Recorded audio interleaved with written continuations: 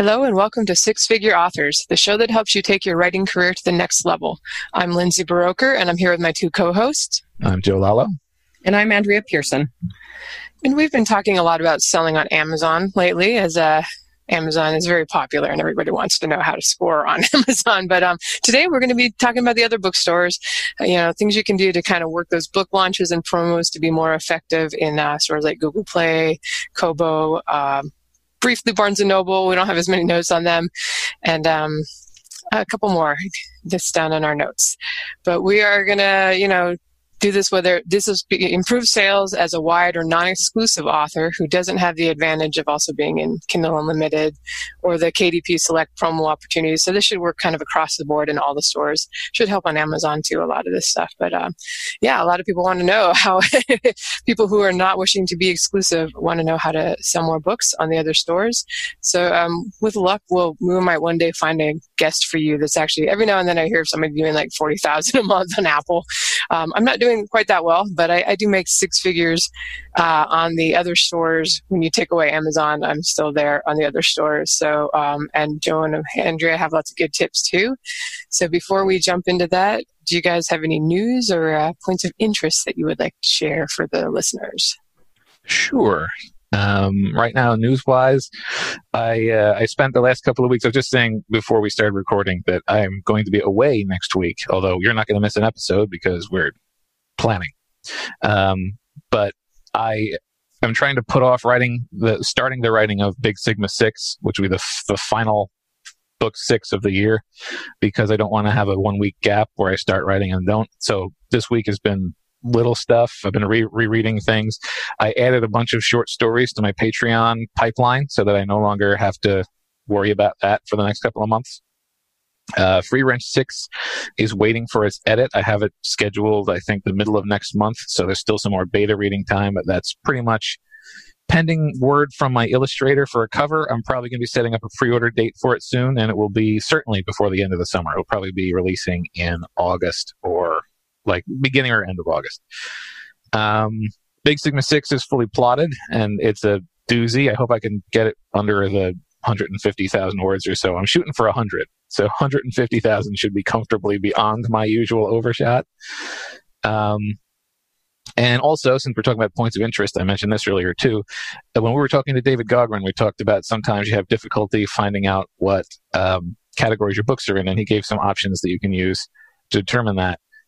It turns out if you have Publisher Rocket, formerly KDP Rocket, then the next update is going to include categories. So that's a nice little bonus for folks that already are using that tool like me. That's it.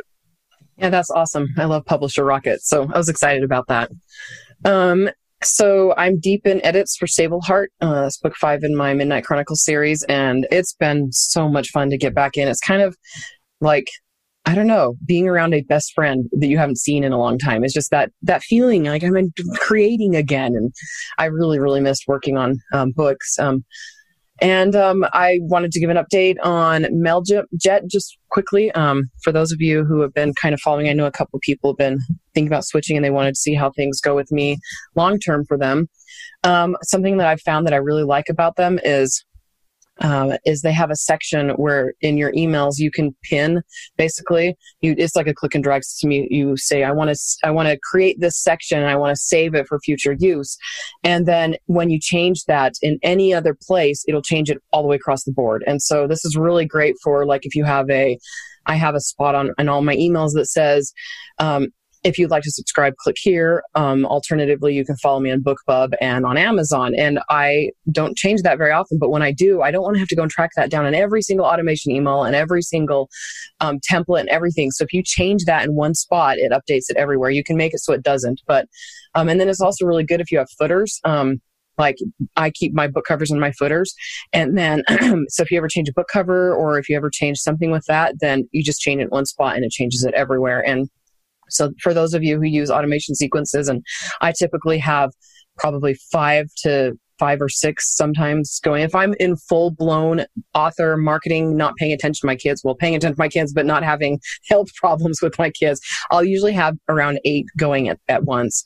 And so having that change in every single automation email and every single automation sequence is really, really nice. So yeah, so that's something I've been finding that I really like about it. And that's pretty much it for me. That definitely sounds useful, even just with the welcome, the automatic welcome email. Like I have on my sci-fi list, I list the books at the bottom because the sci-fi isn't so extensive. I'm like, hey, and if you want to check out my other books, here's this. And I realized like last month I went in, I was like, oh, it's been a long time since I've updated that list. So I went in and tweaked it. But yeah, if you were someone that had that at the bottom of every, if you send out an auto responder with, or a sequence of like 8 emails or something with your books listed, it might be nice to change that all in one place. All right. So I just grabbed, there was a Written Word Media did a survey of their subscribers a few weeks ago, and it was called How Readers Pick What to Read Next. And I'll share the link to the survey in the show notes if you want to check it out. It is probably nothing too surprising, but I just grabbed a couple of tidbits to share.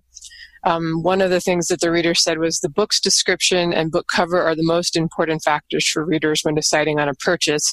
The order was book description 1, cover 2, reviews 3. I actually thought it would be cover first, to be honest. I feel like that I've sold a lot of books to people who didn't read the description. I get the feeling from emails later. So, just emphasizing the importance of those things. They also said that if given an opportunity to learn more about authors, our audience agreed that they would most like to know the author's inside scoop on characters and storylines from their book. And that's something I sometimes do, often like in a last book in a series, I'll do some kind of author notes, I've occasionally done like a Q&A and solicited questions from Facebook's, readers to put in the back of the book. Do you guys do that? It seems like something I should maybe do more often because if people want it, why not provide it? I have taken questions like that. I don't often include them in the book itself. It's always ancillary, like social media material or blog stuff. But people are very frequently interested. Especially, there will be a couple of favorite characters that I really find that people want to know about, or like they'll want to know what the inspiration was for a setting or a storyline. I actually tried to set up for a character interview recently and didn't get a lot of responses because my Facebook page has been kind of dead, so the engagement, I'd have to basically boost the post so people would know that I'm asking. I've got a section in all my newsletters where I say, if you have any questions for Andrea, put them here and see them answered in this place in a future email. And again, back before everything kind of fell apart, about once every month and a half, once every 2 months, in that section, I would answer like 3 to 5 questions. And then sometimes I'll do like Facebook Live videos, which I also upload on YouTube. And I'll also put those videos in that section in my email, just answering the random questions, the weird questions that readers have. I don't know. You guys probably get really weird questions sometimes. Right. I think this is specifically saying they want this stuff in the actual book, like at the end. And I've done this before. One thing I have to be careful with is like dated things that become dated though, because I remember answering questions, and I'd written like 5 books in a series that went on to have 8 and a spin-off novel and a spin-off series. So it's just realizing that you have to update this later or just accept that you published it 5 years ago and it's going to be out of date for anybody reading the book currently. Or, I think if I start doing it again, I'll just make sure I'm not answering questions that might change as I continue on in the series. And then the last thing I picked out was they said over 30% of their readers read 6 to 10 books per month and spent up to $15 per month purchasing books. So that was just good to think about. 30% is a pretty good portion of people that are reading or buying several books a month. That's just their readership in Word Media. So, who knows how indicative that is of the readership as a whole. But it is good to realize that people are, still spending. That's a decent amount, especially if they're buying indie books. Not everybody's just in Kindle Unlimited, or there are people out there buying books. I've certainly seen this year. I've had actually a higher percentage of sale, income coming from sales versus KU this year. That could just because I don't have the box sets aren't killing it right now. Retired a couple of those and published it wide. But all right, let's get into our major topic here. And just to list the stores, since I think I forgot one earlier that we're mostly going to be talking about, is Apple Books, Barnes & Noble, Kobo, and Google Play. Of course, anything we talk about applies to Amazon for the most part too, except we will talk at the end about specific stores. We have a few tips. And also, if you use a distributor to get into a lot of the sort of smaller stores that don't have uploading, we can't go direct with them. And that could be Smashwords, Drafted Digital, or Publish Drive, or the main distributors out there. So we have a long list that we all brainstormed and put together of sort of like what works to get sales in the other stores besides just Amazon. So we're going to kind of just read through it and pause a little bit here and there to discuss things. I started out, so I will be reading for a little bit before handing it over to Andrea and Joe. But the first thing that's really worked well for me, and we've talked about this before, but having a perma-free book one in a series and doing kind of inexpensive promos periodically for that book one. And these might be like free book C. If you can get BookBub, that's always great. That's a tough one to get. Or even boosting posts or social media stuff to your platform. I found that my social media followers, also known as my readers, who happen to be on social media, are generally really enthusiastic about sharing and posts about free books. Like they may not be like, I don't get 80 shares on a $5 new release, but if something's free and they want their friends to check it out too, I'll even see them like tagging, like, hey, here's the series I told you about. And so it's easier, I should say, to get word of mouth when you're doing free on something. And it's just, we'll talk a little bit more about how search works in some of those stores, but free is still very effective. On Google Play, Kobo, I think Barnes & Noble too. You usually have to do some promotions though. It's like just having it free is probably not as effective as it used to be. What do you guys think? I know Joe also has several free book ones, and I'm not sure if you do now, Andrea, or if you're mostly in KU. I'm mostly in KU now just to simplify my life, but I do have one box set that is perma-free still, and it's on my Kalenia Chronicles, which is historically not a good seller for me, but having that first 3 books free has led to the last 3 books doing really, really well, much better than they ever did when the books weren't free. Yeah, I would say it's fair to say that most of my promotional effort it just is coming from the fact I've got 3 book ones free. And also, as mentioned in there, the promotion for free books is cheaper than for paid books. So that's the thing that I think a lot of people overlook is even on, BookBub, a BookBub ad for a free book is way cheaper than for a paid book. So when you have your perma frees, it also sort of opens up your opportunity to do more promotion just because the price tag is lower. I will say it used to be way cheaper on BookBub for a free book, but a year or 2 ago, they kind of doubled the price. It was like 200 something in sci-fi fantasy, and it went at I think it's 500 something now, which is probably still less than the 99-cent ones. But yeah, that is true on some of the platforms. And I should say, I say perma-free book one, but it's not like you can just be free for a few months. You don't have to commit to it's always free.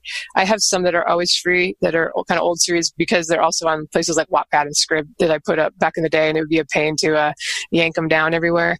But I also have some that I just make free for a time, so I can run a promo and then I put it back up to $2.99 or $4.99, just so that I can kind of price pulse. And it's I don't know. So you seem to get more traction when something's going from paid to free as far as the promos go. Another thing that you can do to get the sales on the other stores is run, especially BookBub, the pay-per-click ads allow you can basically put them, you can put like India, Amazon, you can put Apple, US, Kobo, Canada. You just put the link in and, it usually accepts it. Same with Facebook ads. You can tailor the link specifically to only for Canadian Facebook watchers, viewers, whatever they are, and the Kobo store. Or I've done more to Apple because it's pretty easy to target iOS people that are using Mac products, Apple products, in order to do things. So you automatically know that they have a better shot of being Apple Store fans. Although, as I've admitted before, I have all the Mac stuff and I still shop at the Amazon store. But what do you guys Do you guys do any of this? And I think, Andrea, we talked offline, and you thought it was actually more expensive to promote to the other stores. Was your experience, at least as far as Facebook? Yeah, Facebook ads, book club ads have been cheaper to advertise for us to like other stores than on, but like Facebook ads for me. And just from what I've been hearing from other people, because they don't get seen as much, they've been more expensive to get clicks on. Like back when I used to, the box sets, when everybody was doing those running for USA Today. And I mean, that was the general consensus, was that it would be like $1.50 per click, but that people were more likely to buy when they saw the ads than Amazon people. But that's kind of true a lot of the cases.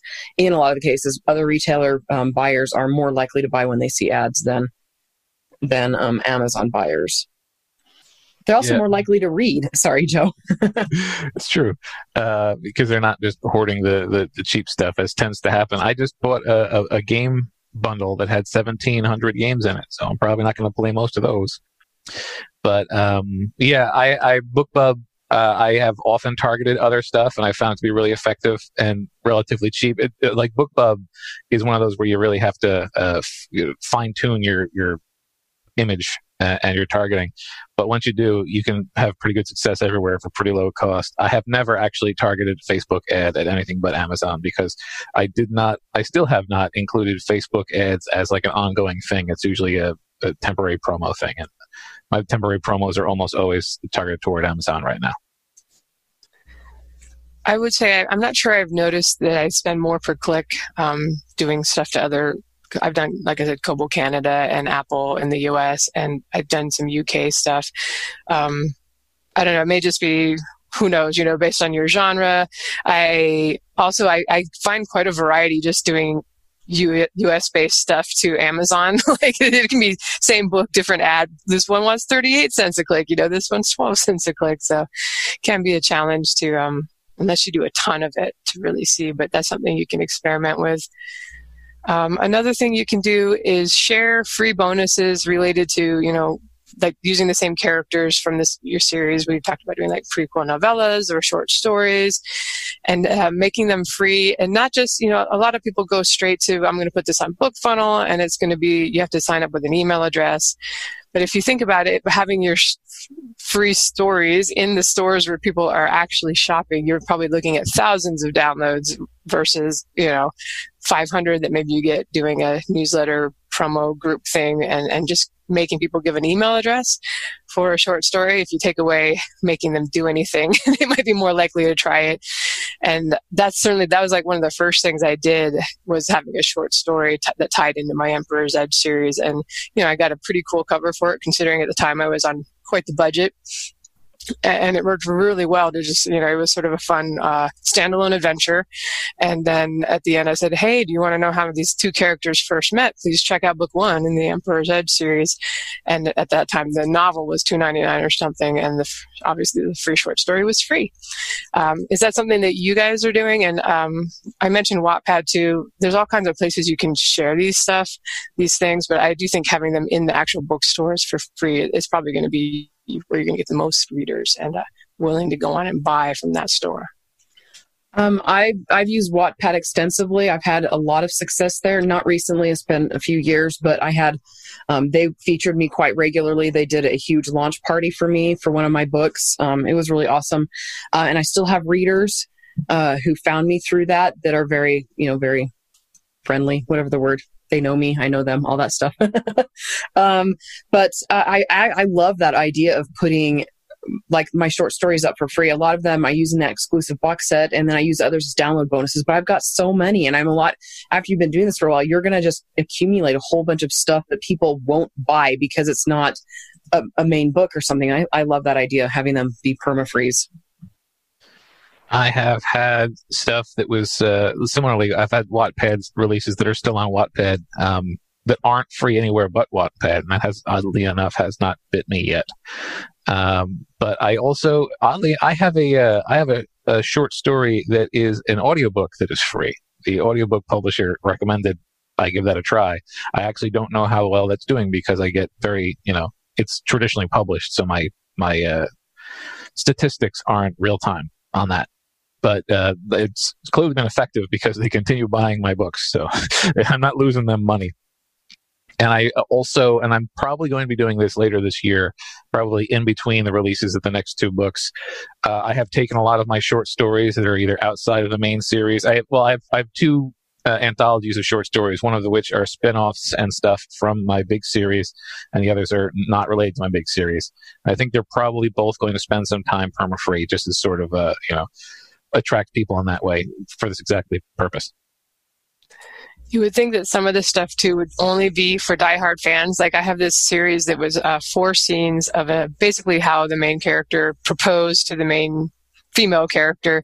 And this was after like 7 books in the series, and I had it on my website, and somebody said, hey, can you put this in an ebook so they could keep it? I was like, okay, I did. And I decided to go ahead and put it on Amazon just so everybody could find it that wanted it. And I actually had somebody email me and said they found that first, which is weird because it's just goofy, like the fowl proposal, FOWL, because there's ducks. Naturally, in high fantasy, duck proposals are big. But anyway, they actually found it and read that first. And I was like, this could not be entertaining to anybody who doesn't know these characters. But they're like, no, I went back and got the first book and read the whole series and really liked it. So you never know. The more stuff you have out there with like zero cost, people will try it. So another thing you can do on the other stores that actually you probably shouldn't do on Amazon right now is put together big bundles, like an entire series bundle or something that's above $9.99. And we say don't do it on Amazon because if you go above $9.99, you get dropped from 70% royalty back down to 35%. But on most of the other stores, they're fine giving you the 75%. Both Apple and Kobo for sure do that. I need to double check on Barnes & Noble. But I am about to do this for the first time. People have been doing it for years. I finally put together my whole Dragon Blood series. I think it's 9 novels. There's like a side novel and a side novella in there. And it's a good way to get everybody to read everything. Because sometimes those side novels and stuff, people might miss them because especially on Amazon, can't put it on the series page if it doesn't have a number. And some of the other stores don't really have series pages yet. And then you're stuck doing this was novella 5.5. But anyway, so I'm going to put it out, I think, for $24.99. I'm probably just going to put it on the stores to give you the 70% and sorry, Amazon, just not going to get this because I don't want to make it the same price but only get 35% royalty. That I'd rather have them buy individual books. Is this something you guys have tried at all? I have not yet. Once I get done with all of these book 6s, which are all at least ostensibly supposed to be the end of the series, or at least the end of the arc, that's 3 opportunities to do so, particularly with the Book of Deacon. I can put together a monster for the Book of Deacon if I include all the spin-off stuff. So it's certainly on my list for maybes in the future. I've done a bunch of different, I did the Mosaic Chronicles is 10 books, and I did that plus, so the last half of Mosaic Chronicles combines the 2 main characters from 2 series into one. And so what I did was I took all of those books, every single one of the books in that whole series, both series, and I put them in, and ended up being about 12 books because the Mosaic Chronicles was not finished at that point. And I put it all together. I charged like 25 something on other websites. Kobo ended up promoting it, and that was really, really great. And then a few months later, I put it back up again, but I put it on Amazon and I put it up for like $4.99. And that was one of my biggest months ever.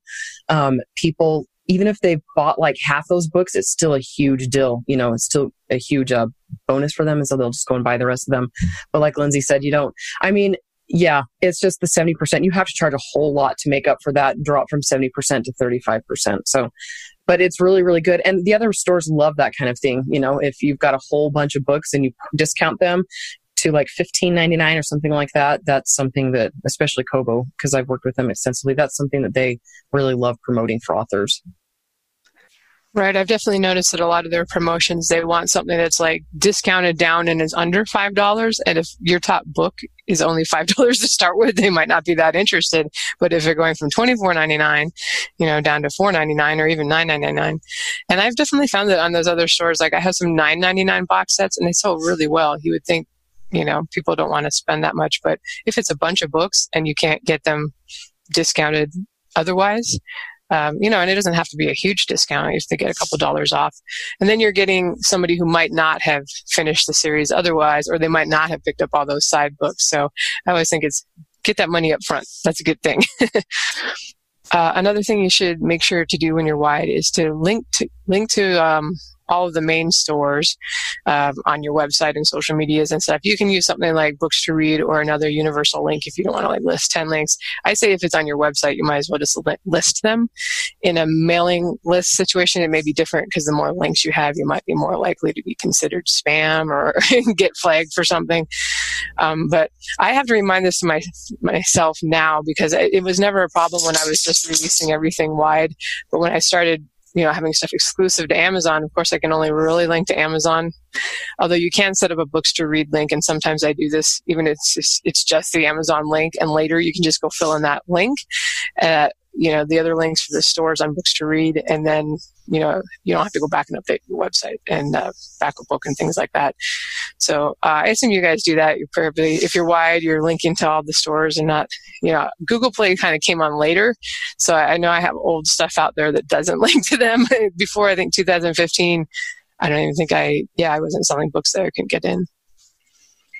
Yeah, I link nowadays with Universal Book Links, and a friend of mine is a web developer, and he put together this book thing for WordPress, which I would just fill in all the links, and it would show up at the bottom. I don't use that so much now that I have Universal Links, but I've always been pretty careful to at least put my 3 biggest non-Amazon things in addition to Amazon, if not all of them. Yeah, I use universal links a lot, Books to Read, but I will usually say click here for all retailers, including, iTunes, Amazon, Barnes & Noble, etc. And I'll talk quite a bit about that once we get into my part of the list. One thing we should say is if you're doing something like Facebook ads, you might not want to do the universal link because it's going to mean 2 clicks or possibly even 3, because like with Books to Read, it also pops up and asks, do you want to make this your preferred store in the future? If it's your first time using it. And the more clicks between, the potential new reader and the sale, the less likely you're going to get that sale. When it's your readers already that they're going to buy your book no matter what, even if they have to go search for it on Amazon and, find it themselves, I wouldn't worry about them having to do an extra click. All right, one more from me here in this big list is that if you're making your audiobooks wide, which in the last couple of years there's been more options for that, especially through like Findaway Voices. You don't have to be exclusive to Audible. I mean, you didn't have to be before, but there weren't too many other options. So you can start doing if you're wide with some audiobooks, you can apply for Chirp deals. Right now, as we record this, these are still free through BookBub, and Kobo is also looking specifically for people to upload audiobooks direct to them. I actually just had an interview, and chatted with the ladies at Kobo that do the podcast over there. And they were saying, we were even looking for sci-fi and fantasy books. And this is, they don't want it through Findaway Voices. They want it directly uploaded the same way you would do ebooks through KWL. And so I'm going to do that. I have 2 series in Findaway right now. I'm just going to go uncheck Kobo as it is, distribute to there and upload it directly. I checked out the interface. It looks so much easier than they had a beta or something about a year ago. I kind of looked at it and I was like, I don't think I'm going to do it this way. So it looks much improved now. And if you get in, early 2020, 2021, it's probably going to be pretty easy to get those promos. And that can also help ebook sales if you're wide with ebooks too and have them together. All right. Do you guys have any thoughts on that? Or I'll hand it off to Andrea if not. I'm going to say no and thoughts. Hand it off to me. Okay. Go, Andrea. Okay. So my thoughts all are surrounding one central idea. And so I'm going to go through them and then give the whole point and then ask Lindsay and Joe for their thoughts, if that's okay with you guys. Okay. So what I recommend people do is share publicly and vocally your support for other stores. So make it really obvious that your books are not available just on Amazon. So on your website, say, hey, iTunes, Barnes & Noble and Kobo, make sure that people know, and you can even use their logos. As far as I know, that's okay with them. I'm going to assume it's okay if you use their logos. But if it's not, then double check if you feel uncomfortable. Then when you do social media posts, tag their stores regularly, like hashtags or ats, things like that. Focus on getting reviews on the other sites. So make sure your review team reviews in every place where your book is published. You can make that be a requirement to joining. What I say is they have to post in 2 different places and preferably 3. And so what those places usually are Amazon and Goodreads. 4. BookBub now allows you to review, and then Kobo, because Kobo is very easy for people to set up accounts with. And then I tell readers about promotions that take place in other stores. So like if something happens on iTunes and I hear about it, even if I'm not participating in it, as I hit my mic, tell readers about that, Kobo, etc. And like I said, do this even if you're not involved in the promotion, and make sure you again tag them in your posts, the social media posts, and then tell readers the benefits about shopping on other retailers. So for example, Kobo, they have almost always a thing going on where new accounts get a $5 credit, and I've gotten a lot of my main readers to create Kobo accounts and shop there as well as Amazon, and that's just beneficial for everyone. And then when you're wide, have a promotion every single month, not on the same book, following the above advice. So making sure that you're tagging them and you're telling your readers, you're directing, like iTunes readers, here's the books here, and Kobo readers, here's the books here, and all of that.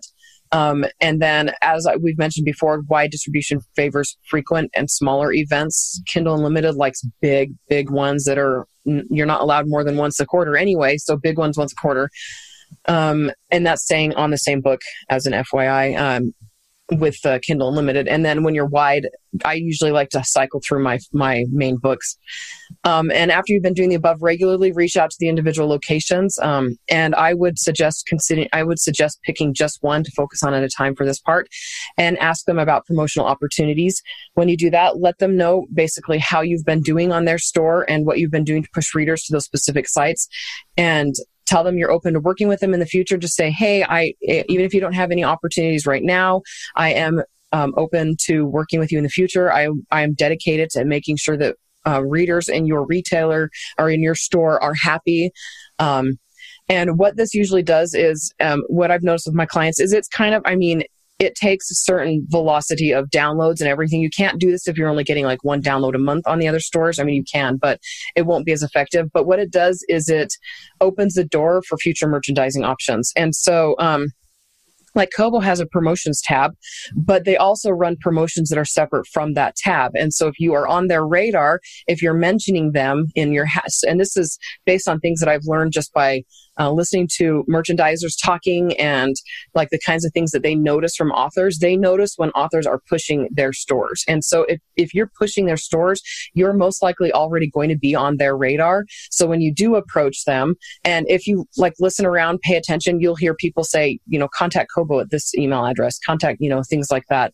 So, and then Drop to Digital and Smashwords, you can also reach out to them and say, hey, can you help me get promotions with these companies, or help me get my foot in the door with those companies. But the whole point about this is to make sure your business is not Amazon centered, because you can actually make really, really decent money on other retailers apart from Amazon. Amazon will probably always be your number one, but like Lindsay was just saying, she makes 6 figures on the other retailers. And Kobo was one of my biggest sells for my second biggest site for a very long time, because I babied them basically. And I got to know them, and I helped them out, and they helped me out, and things like that. So, and then also make sure you have access to the promotions tab on Kobo and submit your books frequently and regularly. And this again puts you in the front of their mind on Kobo. And but this is basically how I recommend people get merchandising options. You've got to be releasing regularly. You can be releasing once a month. You can be releasing once a month, guys, once a year, and you can still get merchandising options or opportunities at the other retailers, as long as you are doing what you can to just basically generate awareness for those stores. They want to help people who want to help them. If you're only linking to Amazon, or you're only linking to the USA, then you're not going to get as much attention. But there's just I don't know. It's frustrating when people switch and they go wide and they do nothing. They do absolutely nothing except put their books up, and then they're like, well, my book never gained traction. Those stores do not work the way Amazon does. It's not like an algorithm where they're paying attention to which ones are gaining the most downloads. They pay attention to, it's people who are paying attention. So if you get attention or get the attention of the people who are doing the promotions, then you'll have more luck. And have you guys, what are your comments and thoughts on that? I could definitely first. Okay, Joe's going first. I could definitely say I absolutely agree with the mention that you're available on other places. There's a whole shtick that I'll do where I'll be like, oh, we're going to do the sales mode. My ebooks are available wherever ebooks are sold. I'll do the whole shebang, and I'll go into it more specifically when I add my 2 points on this, but. It's absolutely important that people know that you're wide, because there are a lot of opportunities available to wide people that you'll be passed over. Like if Story Bundle comes along, Story Bundle obviously can only be done with wide. And when people are curating story bundles and they don't know you're wide, you'll get passed over. So just even if you don't mention the individual stores, just letting the world know that you're not just available on Amazon has got a huge amount of value. And I could be doing a better job of this, but I like that Andrea mentioned that instead of just doing a post that has all the links to all the stores and promoting that, if you happen to have something going on at Apple, let's say, actually right now I got an opportunity to find a way Voices to participate with a 99-cent audiobook, or I said, yes, I want to make it 99 cents when they said we're having a sale. So that gives me a great chance to just do Apple, a couple tweets. Here's Apple's doing this June, I forget what they called it, great ebooks for less or something like that sale. And mine's in there too and that's the only place right now. It's 99 cents. So I think I tend to not be very proactive about it unless I'm invited to something, which that can be, the distributors can be helpful if you haven't yet managed to, make a relationship with a rep at any of the stores. They can help you earlier on. They're often looking for folks, especially audiobooks right now, since so few people are wide with audiobooks. But that's a great opportunity to just get on their radar, because you're tagging them. You're right. I'm at Apple Books on Twitter, and I don't know if that'll ever happen, but they might be more likely to be excited and retweet that or something, rather than if you're just like, I'm at all of these places for 99 cents right now, and you tag everybody. I don't know about you, but if I'm on Twitter and somebody tags me with 12 other people, I feel like it's spam. I'm like, don't do that. So just my thoughts on that is to work the distributors if you're not yet selling a ton where anybody's noticed you. And also if you get a chance to go to the conferences, everything's kind of online right now, but there's still a lot of these guys are having Q&A with Drafted Digital, or Kobo was at the last one I was at. So you may still get a chance to connect and get on their email list, if nothing else, and they'll send you an email when they're having, sort of like Andrea said, some promotions that are not necessarily something you can apply for just on the site. All right, that is my thoughts on that. If Andrea, do you have any more thoughts, or shall Joe continue on with his list? I have 0 thoughts. Oh my goodness. Well, okay. I only have a few little add-ons here, but I'm going to double down on working directly through individual bookstores can give you a lot of opportunity. We're talking going, instead of distributor, if you go straight to Kobo or straight to Apple, there's often a lot more opportunities for you, and a lot of people like to do this. I've never done that except for Google Play, because as far as I know, Google Play is not included in any of the distributors. So that being said, and it's been said earlier, if you do use book distributors, they are your conduit, not just for distributing your books, but to contacting the individual marketplaces for this stuff. With one glaring exception, which I'll say in a moment, every contact that I've had with an individual marketplace's promotions has been thanks to Smashwords putting me in contact with them. So, your distributors, they have the email addresses of the people who make these marketing decisions, and they specifically curate lists of recommended books. So be in contact with them if you're doing that stuff. Also, if you follow the earlier advice and you end up with a contact within any of the individual stores, be aware of all of the promotional options that are available to you. You may be thinking, well, put me on your list whenever you're going to do a price promo, let me know, and I'll see if I want to be a part of it. But there's other options, and we'll talk about them in the Apple section. There's other options you might not be aware of in terms of, say, limited time exclusivity or early releases or samples. And I don't have this on my list, but I should add this too. If you get an international opportunity, lots of times that feeds back into I'll just give the specific example. I was chosen as a book of the month for Apple. It was an editorial decision back in 2012 by a representative of Apple in New Zealand and Australia, in that region. But that still got me the book of the month tag, and that still got me editorial review, and that shows up into the iBook store. So even if it seems like it's a small opportunity, it can feed back into the larger pool and really help you out. So don't necessarily turn things down that seem like they might be beneath you. Everything helps. So just keep in mind all of those opportunities. Right. And like we were talking about, I think last time with David, it doesn't matter where the money comes from. It may be easier to get that money from some of these stores that don't have like AMS ads, Amazon ads set up for them yet, or they're just, Apple, we'll talk about this in a minute, but they don't have the ads yet on their store. So there's no distractions if you send readers directly to your book page on Apple. But let's go ahead and talk a little bit about some of the specific stores. And I want to give a big shout out to Ricardo at Reedsy, because he's been sending out, I'm on his newsletter, and he's been kind of breaking down. He did one for the Google Play Store, Kobo, and Apple. And I'm cribbing from his notes basically and sharing some of the juicy bits, because I'm going to be honest, I don't spend a lot of time trying to figure out how the search engines work on the other stores. There's only so much time, so it's great when somebody that likes to do that stuff and has that analytical mind shares their notes. So we're just going to do a little bit. Let's do Google Play first. And I'm also going to link to some articles on Reedsy, and actually he has his newsletters up online, so I'm going to link to those two in the show notes for the episode. So you guys should definitely check that out for more information.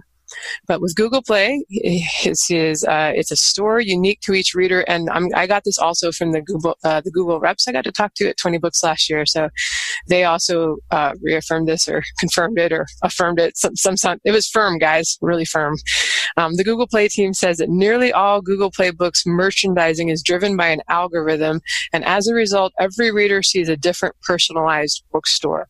So you may think when you go look for your books, they're like nowhere to be found because you're just not logged in. Because if you're not an Android person, you may not be using Google Play. But if somebody buys 3 of your books from Google Play and reads them to the end, and apparently they actually track that, then they're going to start seeing more of your books in their recommendations. So this is kind of true in a lot of the stores. The more you sell, the more you're going to sell to the readers that you find on those stores. There's also a focus on deals on Google Play with a section for that when you log in. So price promos or free book ones can be featured and pushed. There's also a section that focuses on new arrivals. Quoting Ricardo here, if you look at the top of the page, one of the main navigation elements you'll see is new arrivals. This gives new releases a great deal of visibility on the store. From some quick research, it seems that new books feature on this page during their first 30 days, making this very similar to Amazon's hot new releases, except it gets extra visibility. And so now I'm kind of thinking, actually having read that I should, when I launch a series wide, my tendency is just put all the books out there at once, because these guys have been waiting forever for the series that used to be exclusive to Amazon. But now I'm like, maybe I should trickle them all out, or do the first couple and then do one every 30 days. It's a little easier just to put them all out at once, but I'll keep that in mind for the next series that I take wide. And one more thing from Ricardo on the Google Play search algorithm. Based on my own experimental research, it looks like Google places much more importance on keyword matches in title/subtitle, categories, and blurb than Amazon. Inversely, it seems to place less importance on sales, which means that you can get your book ranking high for highly competitive searches, even if it's not selling super well yet. And I have to say, I think he may have talked about this at one of the conferences, and I promptly went into Google Play and put an epic fantasy adventure in the subtitle for that series, or a dragon fantasy adventure, urban fantasy, and possibly also in the blurb, threw it down at the bottom. This is the book 3 in an urban fantasy adventure, just to see it. I don't know. I feel like 3, 4, 5 years ago, I was hearing this really worked well. I'm not sure I could, I didn't see I've got a big catalog over there, 60 books or something. I can't say that I saw any immediate boost from that, but what do you guys think? Have you played around with Google Play? Is any of this stuff ring a bell or no bells? I can tell you, particularly the new release thing, I was impressed because I had the 3 urban fantasies that were exclusive. I had a long lapse in new releases on Google Play, and then I had this year's releases so far that all appeared there. And I had a bigger release bump on Google Play than most other places, and it lasted longer, and I did zero promotion directly to Google Play. So I think that new release thing has got a lot of validity to it. And I created my account before Google Play kind of went up and down in account creations. And it was also before they let you really have a lot of control over pricing. And so the only books I ever published there were box sets. And so I didn't have very much experience getting, I didn't even know they had any of these things. So right. And it might not hurt to go in and do throw the keywords in to your title. It just sounded like from his email that even though Google, the search engine, is super sophisticated on search and it's really hard to game, that Google Play Store may not be quite so sophisticated yet. And these guys have come on strong for me these last couple of years as far as earnings. Sometimes they're my number two. Barnes & Noble had that slot for a long time. And this is even, you guys know I tend to release new series now exclusive to Amazon. And so sometimes it will be a year between releasing anything on the other stores. And I'm still through having free book ones and occasionally running promos on that stuff, I'm able to keep my earnings up on those stores maybe more consistently, I would say, than on Amazon. It seems like you really got to work it on Amazon or things start dropping off pretty quickly. So I think it's worth it. It's not necessarily a lot of effort to do some of the things we're talking about. Question, do you know if they're even open for new accounts right now? They should be. We mentioned it in an earlier show that they've kind of streamlined it. It's supposed to be a simpler process now to get accepted and get in there. And also and I think I don't want to take Joe's thing. Go ahead, Joe, because I was about to spoil your tidbits on Google Play. Okay, I'll make them pretty quick. Google Play, at least in the past, has used a spreadsheet to do the schedule start and stop of promos. And even if that's not the case anymore, Google Play, I've always been impressed by how instantaneous price changes are. So that's just something to keep in mind. It's a lot more precise and a lot faster to do your price promos on Google Play than a lot of other places. So you can feel safer about fiddling with that stuff. And they've recently revised their back end.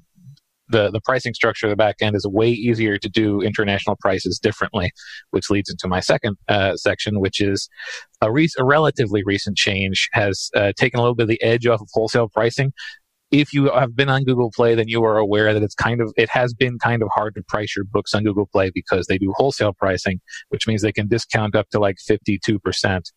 As opposed to agency pricing where they sell for exactly what you charge, which meant that you had to price your books basically double on Google Play in order to avoid having Amazon price match down to whatever Google Play decided to sell your book for. That is no longer the case on certain storefronts. I think it's US, UK, and Australia are the three where they will now charge what you say. However, be careful, because there's also value-added tax, which is either added on before or after, and you have to be aware of that, because if you're doing a price promo on BookBub and you don't have the value-added tax thing figured correctly, it won't be the price they said it was. So you still have to keep your eyes on that stuff, but it's no longer price matchy. It's no longer going to be an Amazon threat for certain international Google Play stores if you set your price to exactly what it is everywhere else. Have you played around with the promos on there? Because I think I ranted to you. I had a BookBub, I think earlier this year it was, and so I decided to actually do the price promo thing rather than going in and changing the price in the bookstore. And it did something. I can't remember if it took the book off sale or it just didn't end the promo. I feel like it was something more drastic than it didn't end the promo. I can't remember exactly, but right now, if you do it, I would definitely make a note to yourself to go check everything after it's supposed to come off the promo. Hopefully that was just some weird fluke that unluckily happened to me, but I'm a little wary of doing the promotions yet through their system.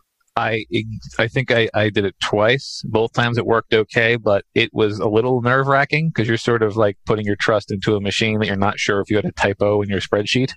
So I have since mostly done all of my price changes manually and then manually checked that they went through, because I am an Android user. It's very easy for me to do so.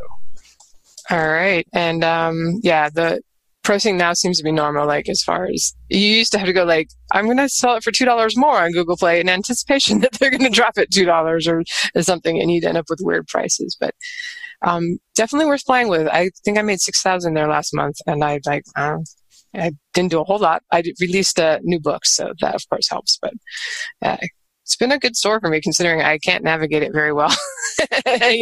Actually, the back end, they're doing a lot of improvements though, and I think they're continuing, and they care.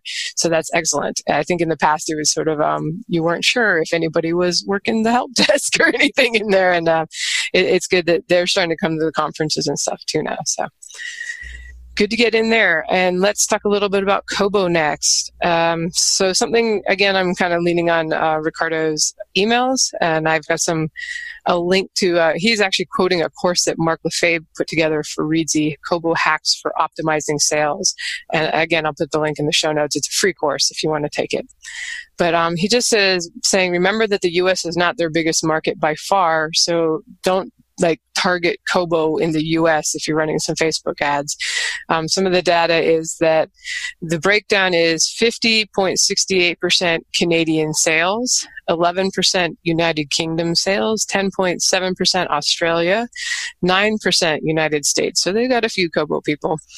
4% France, 3% New Zealand, 2.99% rest of the world. So you can actually go, if you want to be really granular and run sales to New Zealand Kobo, that's totally an option, and you'll probably be the only one advertising for it. So like I said, it doesn't matter where the money comes from, and you never know. It takes a lot less to get into some sales ranking and charts in some of the smaller countries that people are not targeting so much with ads.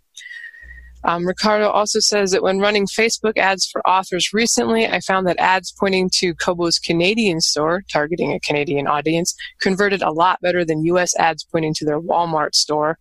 And I guess we didn't mention that, but Kobo distributes to a lot of places too, including FNAC in France and a few other ones, and Walmart in the U.S. I have not yet heard of anybody really killing it with Walmart sales with ebooks. Maybe someday. But as we mentioned earlier too, Kobo is really looking to promote audio right now. They've just had a KWL podcast on marketing your books on a global scale. I'll put the link to that too. I think it was episode 200, and quite a bit of good information in that show. Do you guys have any thoughts on Kobo? I will again sort of double down on, they do much better internationally than a lot of other stores. And if you are the kind of person who has topics that appeal internationally, then you're probably going to have a lot of luck focusing on Kobo for those. I will also say that Kobo, for a long time, they were very fond of doing book, and I'm sure they still do, book promotions that are within specific price ranges. It wasn't just, a free book, so they're going to promo it, or a 99-cent book. They'd have books that cost less than $4.99 and books that cost less than $2.99. And they would often slice those up into subgenres. So because of the granularity of those promos, it was a lot easier to get into them because there were just fewer people who met any specific criteria. So yeah, that's where I would land on Kobo with my advice. Yeah, and something that my husband always likes to say, and this has already been mentioned, it doesn't matter where the money comes from. I mean, people get so fixated on, but I want to be selling in the U.S. so I can get American dollars. It gets transferred or whatever, the same to your bank account. So who cares if you're getting a lot of money in Canada instead of the U.S.? I mean, readers are readers. Readers are readers are readers are readers. Money is money, and money is money. Anyway, but Kobo is my favorite place. I don't know, they're so reader or author centric, and they're a smaller company. I mean, they're owned by a huge company, but they are a small company. And so books are their whole purpose. It's not like Amazon where it's a side purpose. And even sometimes Barnes and Noble feels like they don't really care about readers or authors, but Kobo, they're open to you reaching out to them and in contacting them directly. And they almost always respond. I mean, when I was working with them regularly before I put most of my books in Kindle Unlimited, they're what are they called? They're the people that organize the promotions. It wasn't technically a merchandiser, but she actually transferred to a different position, and then the new person took on it. It took the new person a few weeks to get caught up, but they're always very receptive and open to being reached out to, because people focus so much on Amazon, and their whole goal is just to make readers and authors happy. And so I just love Kobo. I mean, I absolutely love Kobo. All right. We'll be getting Kobo as a sponsor next month on the show notes.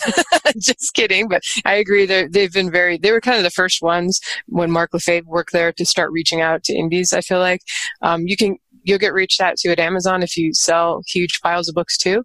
But Kobo didn't seem to need, you didn't need to sell as big of piles to get on their radar. And they all, because they do the podcast too, and they also go to a lot of the conferences, they're very aware of the authors who are publishing in the indie sphere and on their platform. All right, let's move on to some tips from Apple. Apple has rebranded itself to make it friendlier for authors. You no longer need a Mac. You can now use their online browser-based portal in combination with iTunes Connect, which is now also browser-based.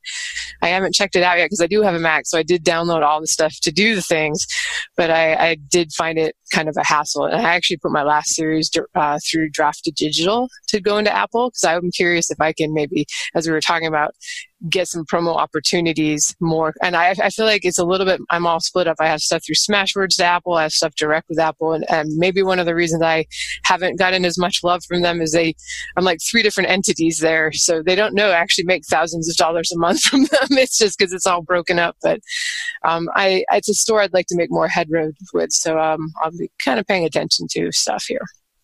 But they also have a help page now for authors at authors.apple.com. And on it says they give 70% to all titles, regardless of price. And like we talked about before, there are no third-party ads. So if you advertise on your own and send them to your page, they're not going to be distracted by somebody else's book for sale on your book page. Also, no limitation on free books. And they say there's no file delivery fees. So if you have, illustrations or something and have larger books, that's something to be aware of on the other stores. Some of the features are that Apple Books has a tolerance for higher prices among their readers.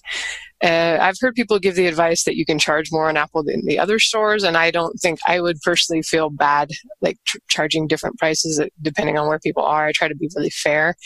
But this is another opportunity for the giant box set that you sell for $20 or $30. It's your complete series, and that's a nice chunk of money when you get a sale on that. And it's sounds like people are willing to do it there. I haven't gotten my statements yet from Apple or reports to see how my $9.99 box set was doing there. That was definitely what gave me a boost on Google Play last month. But they also say that, this is Ricardo saying this, they give a huge advantage to pre-order sales in the store. So this is maybe a good one where it's, when we talked about the pre-orders, if you can get them up way early, you have a chance for sales to be trickling in, especially if you have some readership there, so you're actually going to be getting sales consistently. Seems to give you a pretty good boost on release if you had a lot of pre-orders.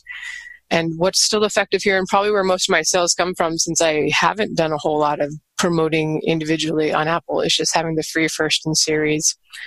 Do you guys want to talk about or discuss any of that? I have some more stuff to cover on Apple, but pause if you have any thoughts there. No thoughts? I don't have thoughts. I will say that I don't have, we can just skip me when it comes to iTunes. You don't even have to ask me because I have zero experience with them. All right, no thoughts. Joe's the one that rocks it on Apple, though. I don't know. All right, but let me continue on. Also, another store that does human curation. So you need to be selected by their merchandising team rather than trying to figure out how to work any algorithms. As I mentioned, I'm in audiobook promotion right now. It's just started, so I'm not sure if it's going to result in a whole bunch of sales or not. I'll definitely be watching that. This is, I think, the first one, maybe the second I've got into Find Away Voices on a book one.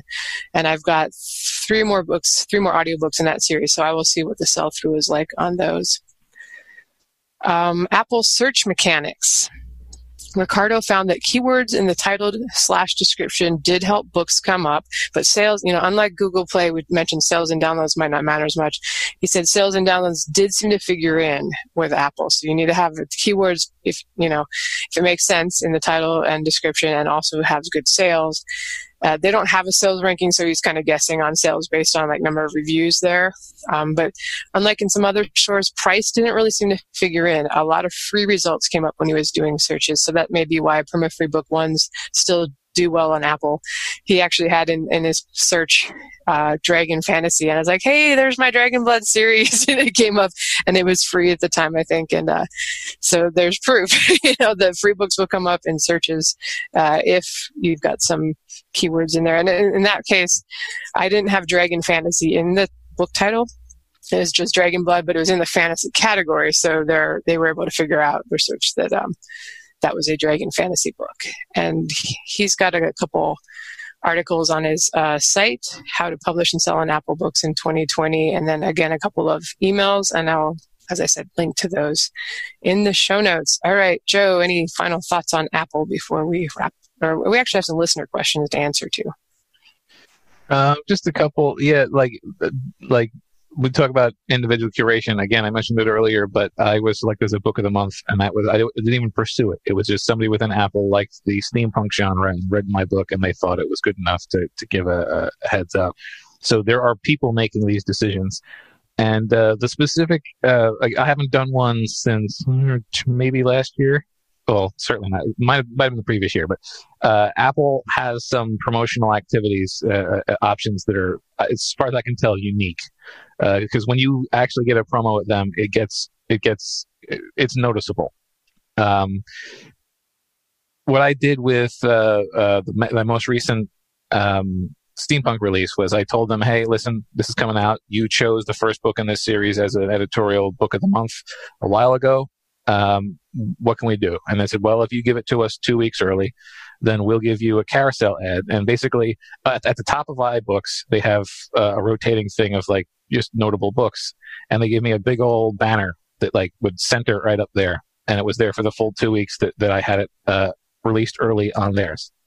They also have promos where if you have your book up for pre-order and it has got the full finished text available, then they'll have a promo where they make the sneak peek available for people. So you get some promo love just from having a finished book that's on pre-order. There's all sorts of stuff like that. And I'll also add, Apple are sticklers for their brand being represented correctly.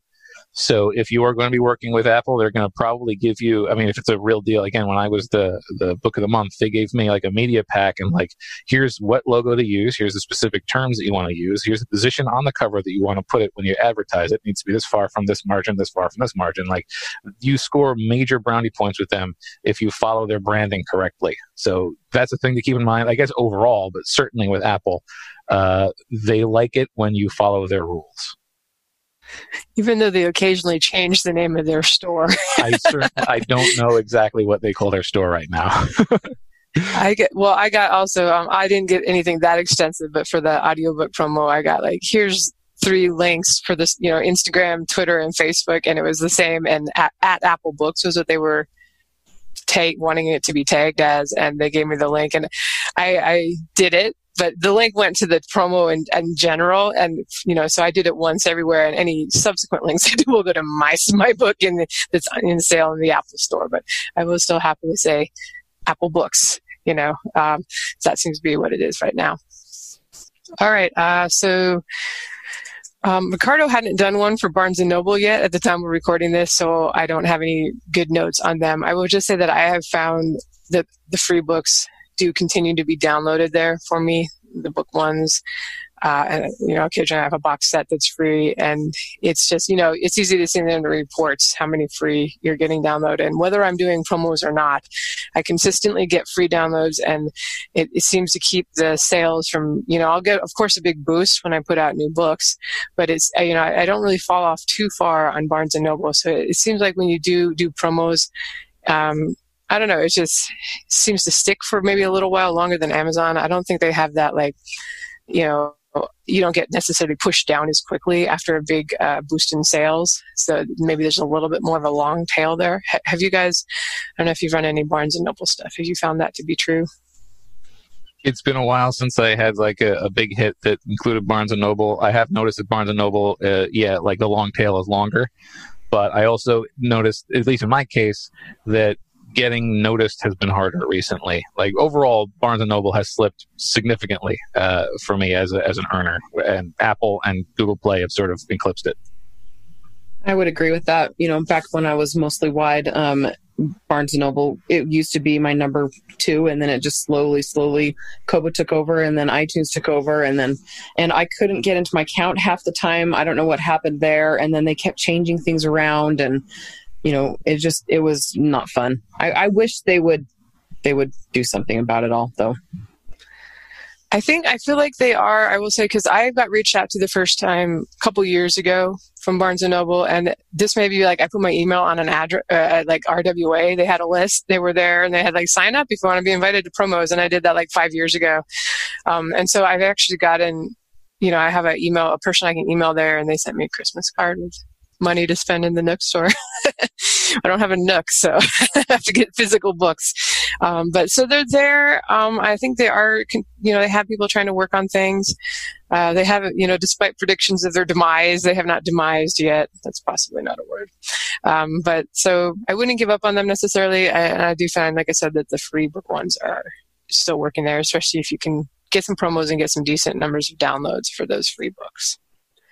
All right, I think that is all we have on that topic. We have 3 listener questions to wrap up the show. Look at this. The show has gone for an hour. How shocking that we never managed to go under an hour.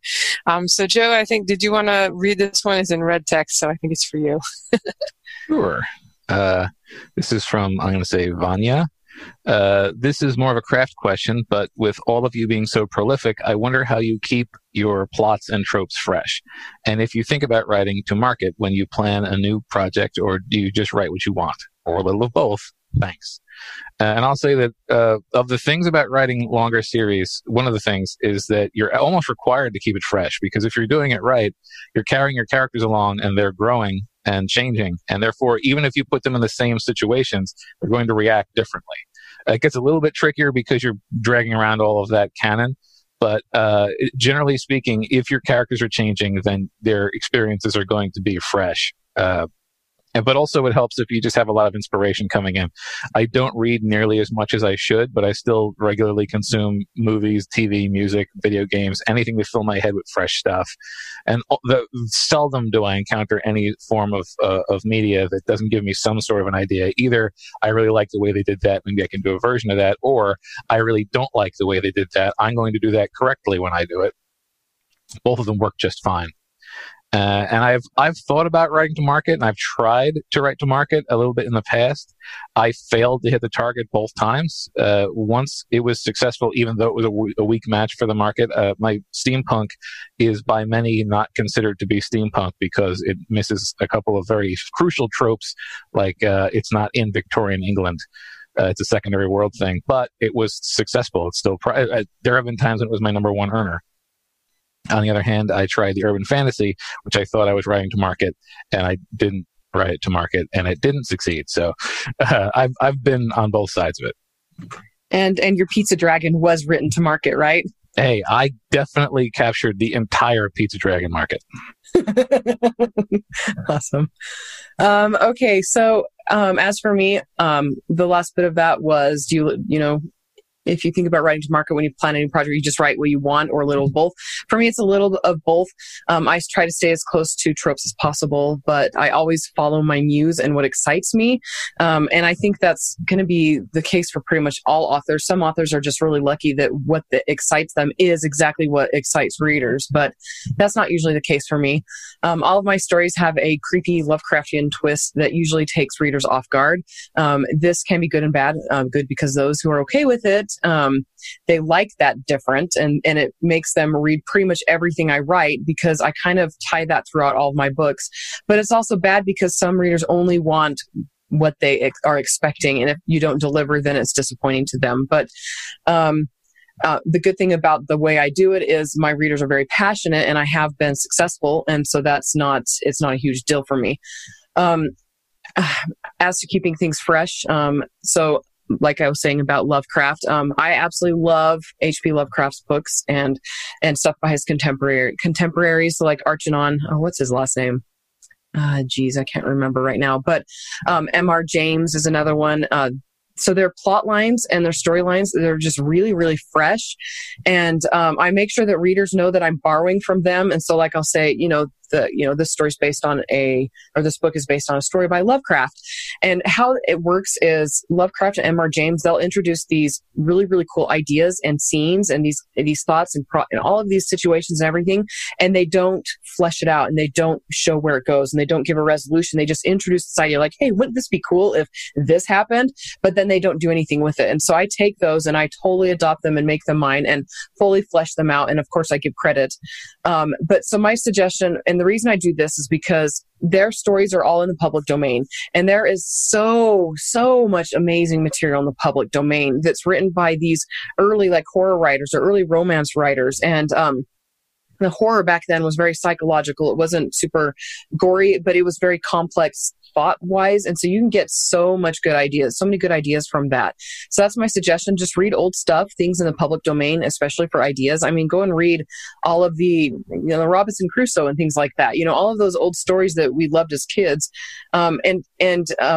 If you can do that, you can read them, you can watch, and then watching old movies and things like that. And documentaries, just basically refilling your well and introducing yourself to ideas and concepts that aren't common around us. Like H.P. Lovecraft, people know who he is, but people don't generally read him anymore except a very specific subset. But if you read and if you decide to read them, skip the first couple of paragraphs because they're usually about 30,000 words long, just the paragraphs themselves, and they're just very dense. What I'll usually do is I'll actually read the synopsis on Wikipedia first, and then I'll read the story if it interests me. But so watch old movies, watch documentaries, read old stuff, and if you're constantly refilling your well, then you're not going to feel like things aren't fresh. And I don't know, like I've got so many ideas for books, and I know once you start writing, the ideas just don't stop coming. And I don't know, I'm pretty sure Lindsay and Joe feel the same way. They probably have tons more ideas of books and series to write, and those ideas are fresh when they start on them. And so I think that if you're doing things, if you're not burning out on writing and on life in general, then things are just going to stay fresh to you. We should remind folks that we are not the how to write to market people, because I was going to say, if you want to write to market, you should probably just be reading the stuff that's selling right now in your genre. But I'm kind of the same way. To some extent, genre hopping helps me because you're going to tell different types of stories depending on the genre to some extent. But I fully admit to having a horrible memory, and I've accidentally copied myself before. I had my Dragon Blood series, book 4. They were like coming up on this tentacle monster, and my readers were like, "You did a tentacle monster in the Emperor's Edge. Are you going to do another Kraken kind of thing?" I was like, "Fine, it's going to be a sentient plant now with armed tentacle things." But horrible memory, so I can accidentally copy myself for sure. But as far as being inspired for fresh plot ideas, I listen to a lot of nonfiction podcasts, interviews, nonfiction books. I find that if you want to be a little bit different, not necessarily to market, but fresher, it's great to bring in like your outside interests. I've brought like real estate into fantasy and science fiction. So, why wouldn't you have a princess who's a real estate developer? I mean, on a space station, it just makes sense. So that's I feel like nonfiction, just history too, is super inspiring and will give you ideas. It is a little, I actually don't read very much within the genre that I'm writing in while I'm writing it. Sometimes when I'm writing the sci-fi, I'll read fantasy. When I'm writing fantasy, I'll read sci-fi. But, I don't know that you're going to necessarily copy other people, but it's hard to come up with new ideas if you're just kind of exposing yourself to the same types of stories all the time. But as far as like repeating your own favorite things to some extent, realize that they probably are things, like tropes and stuff. You do them because they excite you. And it's probably okay. Like one of my common tropes is kind of having a romance that develops over the course of the series. I guess you'd call it enemies to lovers if you were doing a specific romance novel. My guys, it takes 7 books, but, and I find that when I don't do that, I'm kind of less excited about the stories when there's not kind of a core romance at the middle, and they seem to creep in anyway, even if I have no intention of having them at the beginning. But when if I stray off with something different, super different from that, I find I'm kind of less excited. And I've actually had that experience as a reader when I really like a series by an author, and then I try something else by the author and it's too different and I just really can't get into it. So that's something to keep in mind too. If you've developed a readership that expects certain things and that's what they really love, if you go too far away from that, you may find that they won't follow you as readily, and that series might not do as well. So it's okay, of course, to do other things, but if you have some certain tropes like the romance or something that people really enjoy, you might not want to ditch it just because you feel like I've done too many romances in my author career. As far as writing to market, as I said, I can't do it. I'm very bad at it. The more I try to do something more commercial, the less well it does with my readers and in sales. So I've just kind of given up on that, So I do keep in mind, like, I will pick something that seems more commercial, like if I have two equal ideas that I'm equally excited about, and one I know in the past, like I've done better with epic fantasy than I have with urban fantasy or space opera, and I'm equally excited, I might pick the more commercial thing. But mostly I'm just trying to figure out how to market after I've written the story. And I'm done. Go ahead, Andrea, and read the next one. Okay, Scott says, if you have a standalone novel in your backlist, do you still or occasionally run ads directing traffic to it? Or does it just get what it can from the halo effect of your readers seeking out your other works? Similarly, are there books or series in your backlist you don't feel warrant ad spend or other regular promotion? Is it a case of only pushing your best earning series? Okay, so my answer to that is yes to the last question. Occasionally I'll send an ad or a promotion to something that doesn't sell well, but there's usually a reason it doesn't sell well. So it's like it's in a sad or a tired market, a market that just doesn't do very well anymore, or I miss the tropes like 100%, or it's a standalone where a series would have sold better and vice versa. And this is something that I tell my clients, tell other authors, it's noble to try to get things to sell well that don't. But when it comes down to it, money spends easier on things that sell well. I mean, that kind of sounds like chicken before the egg or whatever, but if it's going to sell easily and sell well, then it's just better to spend the money on something that you're going to get a better ROI on. Yeah, it just goes farther. I generally ignore my backlist that historically hasn't sold well. I make them really well priced, free or 99 cents if I can. I usually, like right now, they're all 99 cents. And then I make sure that they're at least listed somewhere on on my website or maybe in an email somewhere, just so that readers can find them. Because I do have readers, the ones that will read every single thing I read, they'll go and download even the little random things out there that, has only sold like 10 copies, it's just not worth the time and the effort to get them to sell. And so I usually ignore the stuff that just doesn't sell very well because it's just not a good ROI. It's that whole 80-20 rule, don't do 80% of your time on stuff that only sells 20%. As for me, I've been really bad about effectively marketing my backlist, and I've got a pretty substantial backlist at this point. That said, I still promo some of my older stuff on occasion. Obviously, book one of my three main series will get a lot of promotion, but also if I can work on them, I'll often try a new promo method on one of my standalones. Like if I've never run a BookBub ad before, the first BookBub ad I ever ran was on the Pizza Dragon story because it has no history, and I don't. So it's safe. If I really screw it up, it's not going to hurt anything. And heck, if I succeed, then I get some sales. So I'll do that a lot. Generally speaking, though, I hit my best sellers most often. And I will also say that if you have got a long enough career and have been selling books long enough, you will get emails from the people who really, really love your standalones. And sometimes it's useful just to mention that. I got an email from somebody who was really happy that I wrote that Pizza Dragon story. Let me mention that again. And then, whoa, some people bought the Pizza Dragon story because they didn't know you wrote it. So every now and then just mention some of your backlist because if it sold any books at all, it's probably got some fans and they'll just be happy to hear that you mentioned it. I, of course, promote the book ones in the long series often because that makes sense. There's a lot of books for people to buy. I do not spend money advertising like standalones. I've got a few things out there that don't really tie into a series at all. They're just kind of hanging out there. So it's the way that, advertising just costs so much right now that it's not really worth it unless it's going to lead into something else. I mean, I think I was going to do one I've got like Cyborg Legacy, which is this middle book after my Fallen Empire series. And I was going to apply for a BookBub and it was like $700 and some for a sci-fi 99 center. And I was just like, this doesn't lead into anything.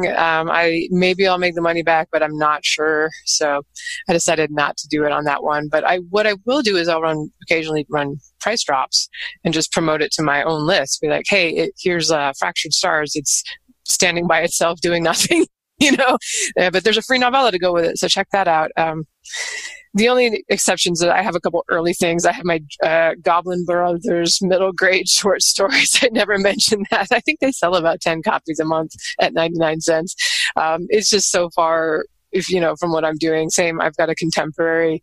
It was supposed to be a romance. It's kind of a mystery romance thing. Obviously I had no idea about the market or how to do a cover for that book.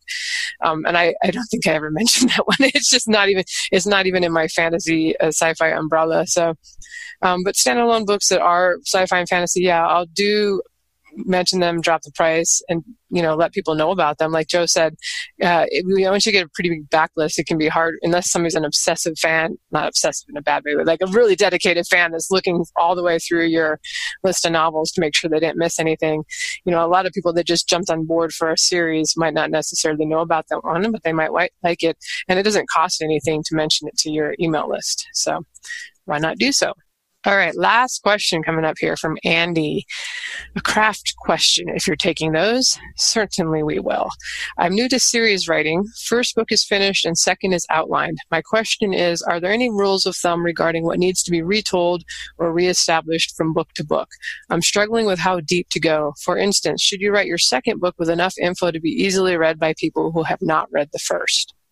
Okay, so I don't ever cater to people who haven't read the first book, but that's because of the style of series I write. They're not possible to read out of order. And I know there are some series out there that have like an overarching thought or feeling or whatever that develops through the whole series. So like Mercy Thompson, for example, you can read her books out of order, but there are overarching ideas that start in the beginning and go all the way throughout the whole series. And my books are not like that. My books are, if you start with book 3, you're going to be very confused. I'll do a very, very, very brief overview of what happened.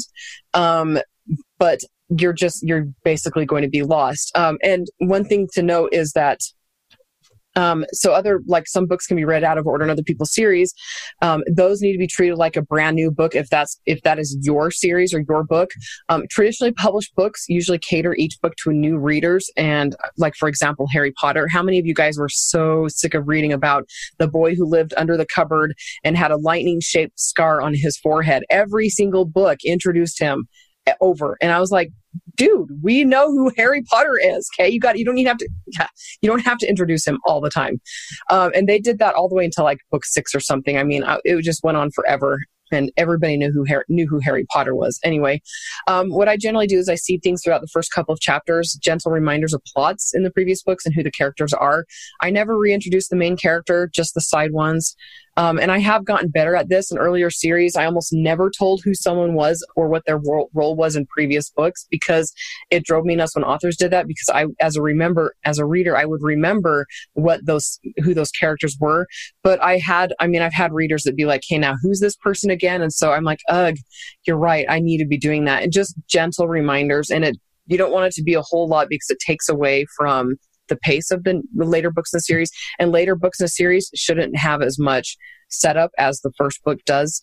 And anyway, so yeah, it's not the best idea to just expect readers to remember. Even devoted readers like a reminder. Even if they remember, it still gives them a little bit of a warm fuzzy to get a reminder of earlier plots or earlier characters. Anyway. On this, I've gone both light and heavy with it, reestablishing info. A couple of my books were released as serials, and so you were expected to have been reading along, but also you were expected to have literally gone an entire month since the last chapter. So I would often reestablish, here's what we're going to be talking about in this one, just so you'd remember what the heck I was talking about. And when those got converted over into actual novel releases with those reminder is still intact, it was pretty glaring and it felt weird. So often I will only reintroduce, I will reintroduce a setting with a paragraph sometimes the first time it comes up again after a while. And any other thing, the first time I mention them, there might be one sentence to just gently reassess. And it's not like I'm not going to fully redescribe a character. We don't need to know exactly how tall this person is or what color their hair is. Just sort of Literally, if it's a fantasy story, you might just put that character's title, and it will tell you enough of what they were doing before. Maybe throw a line of dialogue to reference the last time they showed up, just as another character. Hey, weren't you in such and such a place before? You can do it in a very natural and easy way. But yeah, I agree. You shouldn't be putting enough information in a book that it makes the previous book unnecessary, because most of the people reading your later books will have read your earlier books, and it will annoy them. And if they are reading this book first, it's going to basically remove the need for them to read the earlier book, or at least ruin the earlier book for them. Like, all things considered, I don't think there's a lot of upsides to doing a really heavy reintroduction of plot points. We should point out, too, that if you grew up reading books like this, it was super common back in the days before internet bookstores, when you would walk into a bookstore and book 4 would be the only thing on the shelf from the series. And the publishers knew that it wasn't always the whole series was available. And unless you were going to special order and wait 3 weeks for the book to come in from Alden Books or whatever you shopped at, you probably would just have to start the series with what was there if you were interested. So that's why you used to see a lot more of that, where they kind of had to sum up what happened in the previous books. They had to kind of assume that possibly the reader wasn't able to get the earlier books. Same thing with television. Remember the original Star Trek? They never even alluded to stuff that happened in previous episodes most of the time, because there were no VCRs back then. It's just you either saw it or you didn't. So we're past that now. Somebody's going to read your series. They're going to have all the ebooks on their device. So if they forget something, they can flip back and look and search for that character's name in the previous book. So that's kind of what I assume that people will do. And so I do very lightly, especially if it's a complicated series. Like for me, my Star Kingdom series that I'm about to finish up is pretty involved. It's very much one story arc, one big arc from book 1 to book 8. So I will remind them, like, oh yes, this Valorian moon, the AI planet, the moon that is ruled by the AIs that I haven't mentioned since book 3. Like, I need to mention that at the beginning of book 8 because it's going to be a plot point in this one. So a little bit here and there is definitely good to help jog the reader's memory, but you shouldn't assume that they didn't read the earlier books and they have no clue, because that's on them if they didn't read the earlier books. They're all available. Everything's online now, so that is just how it is in this world. All right, guys, we've been talking for a long time. Should we wrap it up? I think we can keep going. I've got tons of energy. No, it's time for lunch or something. I don't know. All right. Thank you, everyone, for listening. Hopefully this show was helpful for you. And thank you to Joshua Pearson for producing it. You can find the show notes, and we'll have a lot of links in this one to all the articles I mentioned, or leave a comment or question at sixfigureauthors.com with the number 6. And just a reminder, we do have the Facebook group also with, if you search for Six Figure Authors, it'll come up and you have to answer the question about the beard to get into the group. And we will be happy to have you, and you can ask questions there or just hang out. All right. Thanks, everyone. Bye-bye. Bye. So long, everybody.